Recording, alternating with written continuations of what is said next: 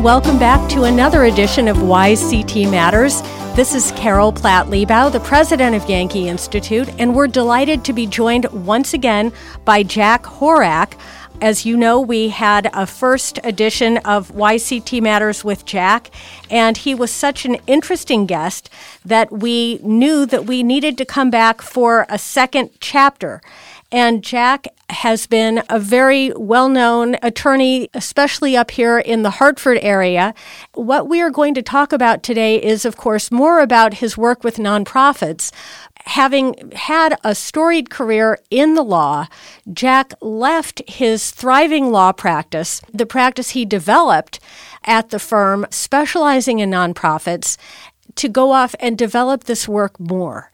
And what is going to be the topic of the podcast is to find out a little bit more about why and about this whole direction that he took the practice in a further direction to try and succeeded of being helpful to nonprofits, the principles that he has developed and articulated, the text, and really has done a lot that is of help and of service to nonprofits, but really of particular relevance to those who care a lot about civil society and the contributions that nonprofits in general make to our communities, to our country.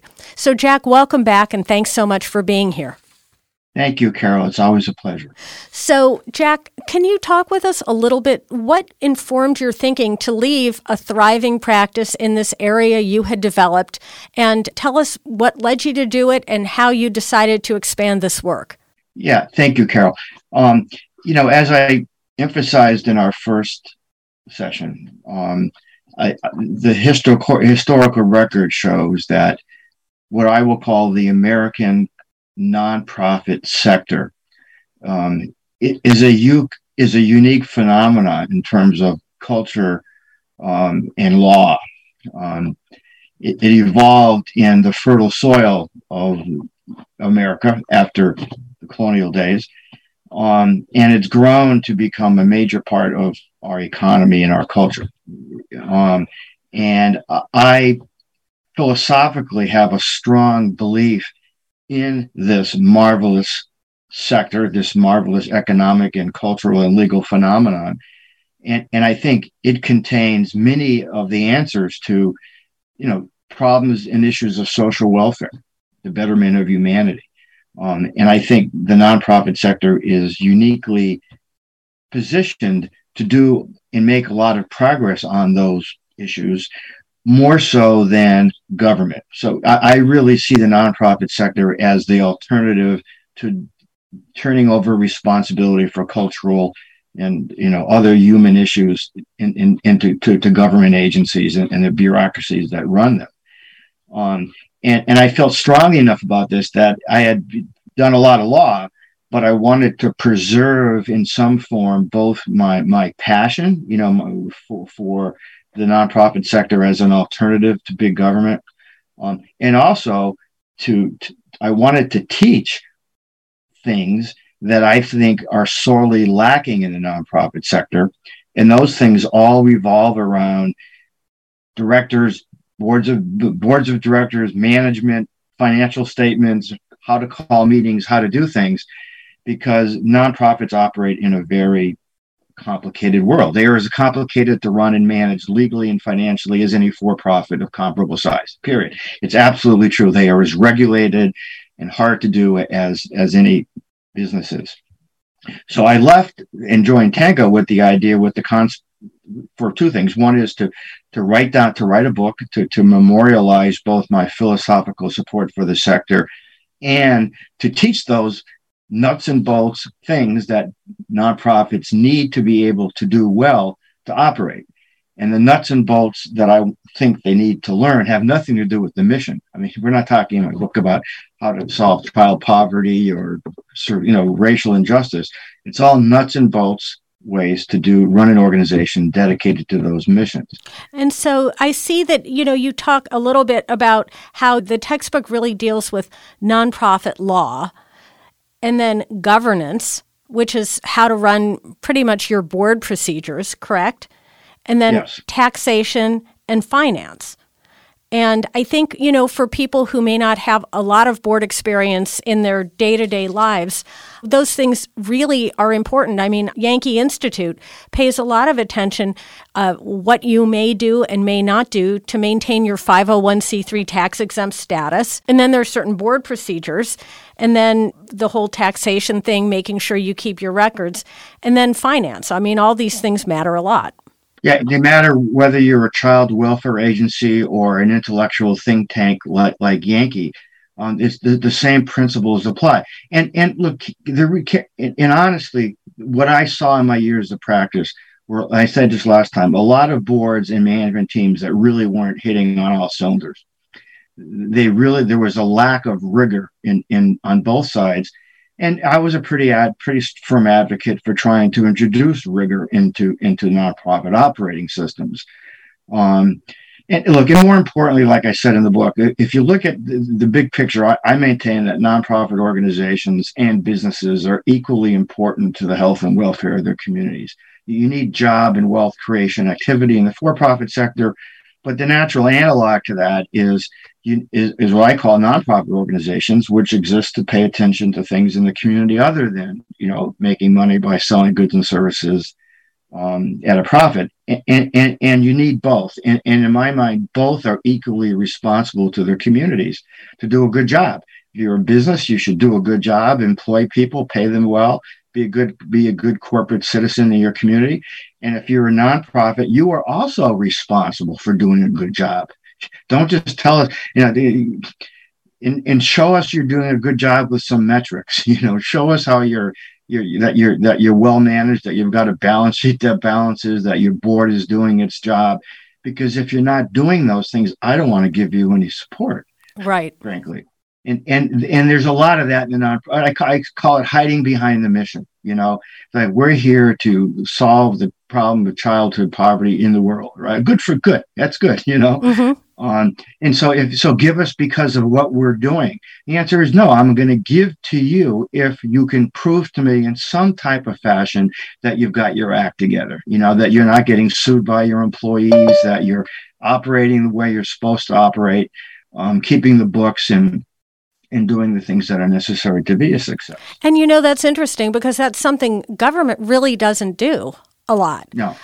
They depend on the worthiness of their mission to overcome their failure to do things like balance their books or show that they're cost effective. And I think that's somewhere where a lot of nonprofits really do put baby in the corner, as they would say, in a cultural reference. I think that's true. And I mean, I look, there's goofy stuff in this sector too. Like I can remember one time I was driving to Boston, I think, and I heard two different nonprofit solicitations.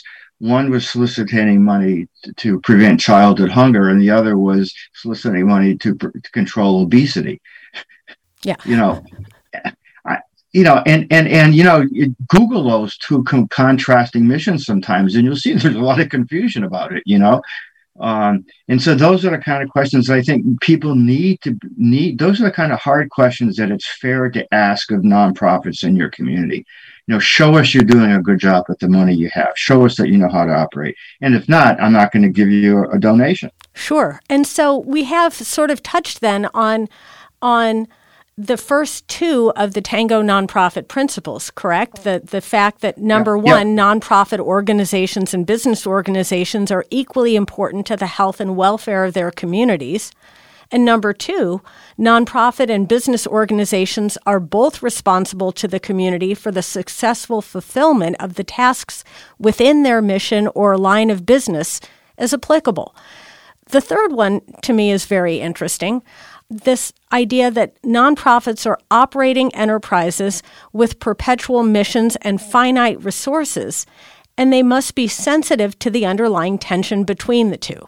Yeah, and that's kind of what I was starting to get at. I mean, look, to put this on a completely philosophical, almost metaphysical plane, if you're making a manufacturer of widgets or you're selling widget services, it's finite. I mean, it's a finite mission. At the end of the year, we're going to sell products sell our products or services, hopefully at a profit. and then move on to the next year.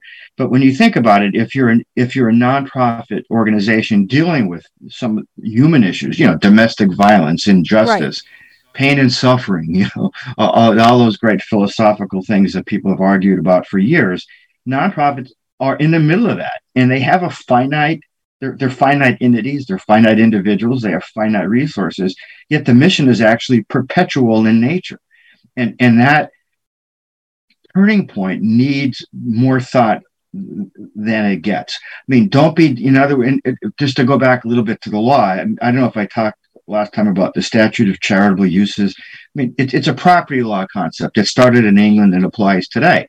And what the law says is that if you give a donation of property to one of these purposes, right, that property must in perpetuity, those are the words, in perpetuity, always be used to serve that purpose. And that perpetual restriction will be enforced by the courts. And I think there's meaning to be found in the concept of legal perpetuity. Yeah. In other words, there's a statement there that we are dealing with. We are dealing with problems that are really more a function of our human nature. Yeah. Than they are anything else. And problems of the human nature have been the subject of religious and philosophical and other thought forever and ever. And nonprofit organizations fall right in the middle of that construct, that debate.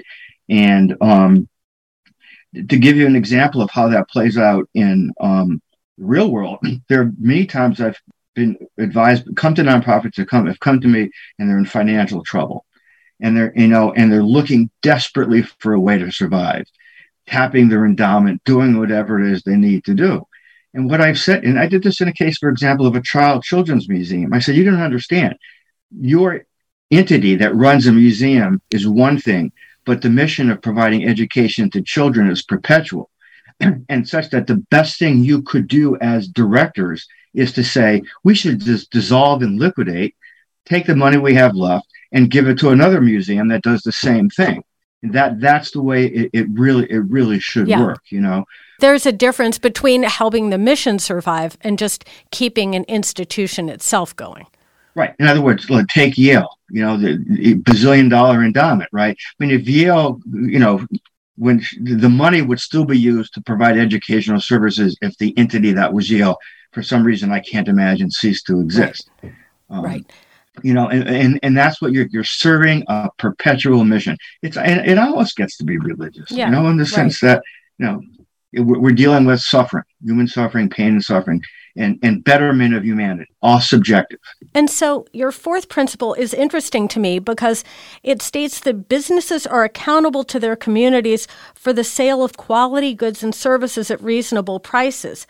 Business organizations should also, directly and indirectly, provide meaningful financial and in-kind support to well-managed nonprofit organizations within the community. Yes. So you are implying, if not stating directly, that businesses have an obligation to support their local nonprofits. Yeah, they do, but I want to be careful about that, because I don't want to be confused with this ESG concept that's rattling around Wall Street now, which I abhor. Yeah, right. It's the worst. Right. It really is, because to me that's just creating conflicts. You're creating. If you have a nonprofit, it's a conflict of issue for the directors, right? And there's a book that I highly recommend. I'm looking around my library here to see if I can find it. It's called Business as a Calling, written by Robert Novak, who is a lay Catholic theologian. Yep. And I have given, I've given copies of his as gifts to probably 100 people over my life. Novak's an ardent capitalist, and he makes a magnificent argument for why capitalism and entrepreneurship is a calling. It serves a higher purpose. And that if you're a nonprofit, if you're a for-profit, and you're making widgets and you're doing it as for profit, and you're paying your employees well, and you're paying your taxes, and you're obeying the law, you are doing more for the good of society than many, if not most, nonprofit charitable entities. But we don't think of businesses in that way. And it's a crime. It's a crime that we don't. What is the name of the book again? Jack? Now, business as a calling. Yes. This is Michael Novak. I always get the Novaks confused. It's been a while here. But he's a lay Catholic theologian, and he makes a point that's always stayed with me, and that doesn't resonate as widely as I think it should in the nonprofit sector. It goes like this. Imagine you're a nonprofit and you have an endowment of a few $1 million, and in that endowment, you've got shares of Coca-Cola stock, for example, right? And, endowments, and for the most part, are things that have to be distributed. The law requires distributions of earnings from your endowment based on the overall value of your endowment, right? So the point he makes is that if you're holding Coca-Cola stock, for each ratchet up in shares of those Coca-Cola equity holdings, right, you have to distribute more, and you have to distribute more to charity. Right. Think about that equation. And so what I say is, you as a nonprofit have an interest in all of your portfolio companies doing very, very well and making money and distributing dividends. Better to get the dividends for you as a nonprofit to apply in the course of your mission than for the board of directors of Coca-Cola or some other company, wrapped up in woke ESG thinking, wanting to change the world with your dividends, with money that really should go to shareholders. Agreed. And, Robert Novak, I just would throw out, also, I think he wrote a wonderful book called The Naked Public Square. Yeah, I think that, yes. And yes. It's a great, he's a wonderful thinker and writer. And sometimes I think we've come way too far from, just to digress a tiny bit, from really giving honest work, honest stewardship of a business that provides value to people the honor and respect it deserves. It's one more way that this leftism has taken over the culture and sort of insists that work can't be profitable and virtuous at the same time. Right. He makes it that profit legally and lawfully and fairly earned is virtuous. It is. It's a virtue to create wealth where it didn't exist before. And the left's immediate inclination to attack wealth per se is bizarre. Well, it's cultural Marxism. No one's allowed to have wealth besides the government apparatchiks. Yeah. No, and it has an even deeper roots in Western thought. You're going back to Aristotle and stuff that that treats money as grubby. Anything you make with your hands is grub, whereas everything on a cosmic, philosophical, religious, spiritual level is good. It's not. One of the reasons charities in this country do so well is we've had a great business economy over the years that's provided the funding. Look at the money in the Ford Foundation, which is one example. Not that I like what the Ford Foundation does. I was about to say, too bad they've used it for such unusual purposes. But the idea is both nonprofits and for-profits working at the yin and the yang. Just working in concert in communities is a good business model. I believe wholeheartedly in supporting businesses that they should do well. They should support their communities in many different ways. And the nonprofits are answerable for their success. The people who run them should be answerable for how good of a job they do or don't do in providing services in their communities. They are. And the last thing I'd say before we move on to the fifth principle is, Yankee Institute really understands all that at a foundational level, which is why part of our mission is trying to make it easier for all of our wonderful creative entrepreneurs and business owners to flourish, because we understand it's an indispensable part of a successful society where people are able to go be creative, create wealth, create value, and have a prospering society. It's a wonderful thing. It's not anything. Yeah, the cultural Marxist thinking they think everything is a function of oppression by one group against another, and that profit is a result of oppression of people who are your workers. I mean, it's a bizarre thought process, almost demonic, I think. And when you get right down to it, it's really a terrible thought system. But it has superficial appeal. Yeah, and can you imagine just going around with that in your mind all day long? And it really lends itself. That's why all this critical race theory and gender theory, everything. When you start out with a foundational thought that oppression is all there is, when it's all you're looking for, it's all you're going to find. And it must be a terrible, terrible way to live. Yeah, it's competition. I mean, where does fair competition end and oppression begin? I'm not saying that there aren't look at the way the serfs were treated in our favorite country of the day, Russia, until 1871, when the serfdom was abolished. I mean, serfdom was slavery. Right. And we still see that in certain parts of the world, even today, a fact that's conveniently overlooked by our friends on the left.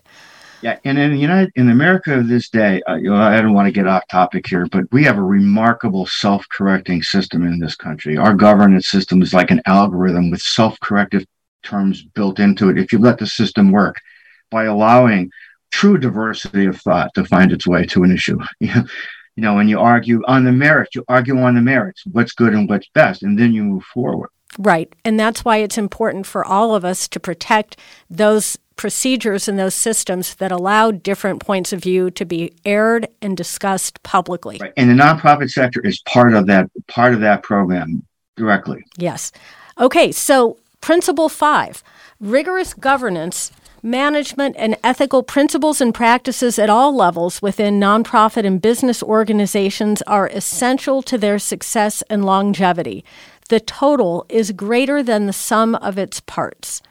Business organizations make a profit so that nonprofit organizations do not have to do so. Yeah. So the whole is bigger than the sum of its parts. Right. That's a wonderful principle, and it's like spontaneous generation of new ideas and new phenomena that come from robust systems. Look, when I wrote this, I had specific cases in mind. I saw nonprofits that were unethical as hell, frankly. I can remember being solicited for end-of-year contributions by one organization that was bankrupt in January. That in the worst case, the fact that you are a nonprofit and you've got this pristine, nice mission doesn't mean you're a good person running it. Although all of us at Yankee Institute are extremely good people. Just throwing that out there. No, I'm kidding. There are crooks. There are crooks in the nonprofit sector as well, and there's no room for them. And ethics makes a huge difference. It does. In my mind, ethics is so vitally important, and adhering to strict ethical principles about fairness and integrity are really important. The old adage, it takes 1,000 years for a forest to grow, but one ethical lapse can burn the whole thing down. Yes. And that equation, so to speak, is something I used to tell nonprofit directors all the time to keep in mind when it came to supervising their management. They overlook management to make sure they are doing things ethically. It's so important. And I think all of these are really important. And as we wrap up, Jack, that's why we're grateful for people like you who really try and teach nonprofits a better way to operate, because they're such an indispensable part of our civil society.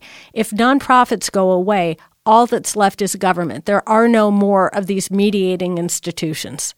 Exactly right. And it's the mediating institutions and the role they play between government way up here and private sector on the bottom is they serve great purposes. They are our churches, our daycare centers, our youth football leagues, our homeless shelters, our domestic violence programs. All those important parts of who we are welcome and should be a function of a very vital, robust, and well-managed nonprofit sector. And our nonprofit sector needs to improve. Well, thanks to you, I have no doubt that it will continue to do so, and we're grateful for the time you've spent with us here on YCT Matters. My pleasure, Carol. Keep up the good work at Yankee, and I'll do everything I can to continue to support you. And let's keep up the cultural fight. All right. Thanks so much. And that's Jack Horak. Jack, if people want to find out more about TANGO, where can they do so? Google it on the internet, www.tangoalliance.org. Again, thanks so much for being with us. And everyone, thank you so much for being with us for this edition of YCT Matters. This is Carol Platt-Liebau. We'll talk with you again next time. I'll show you around this place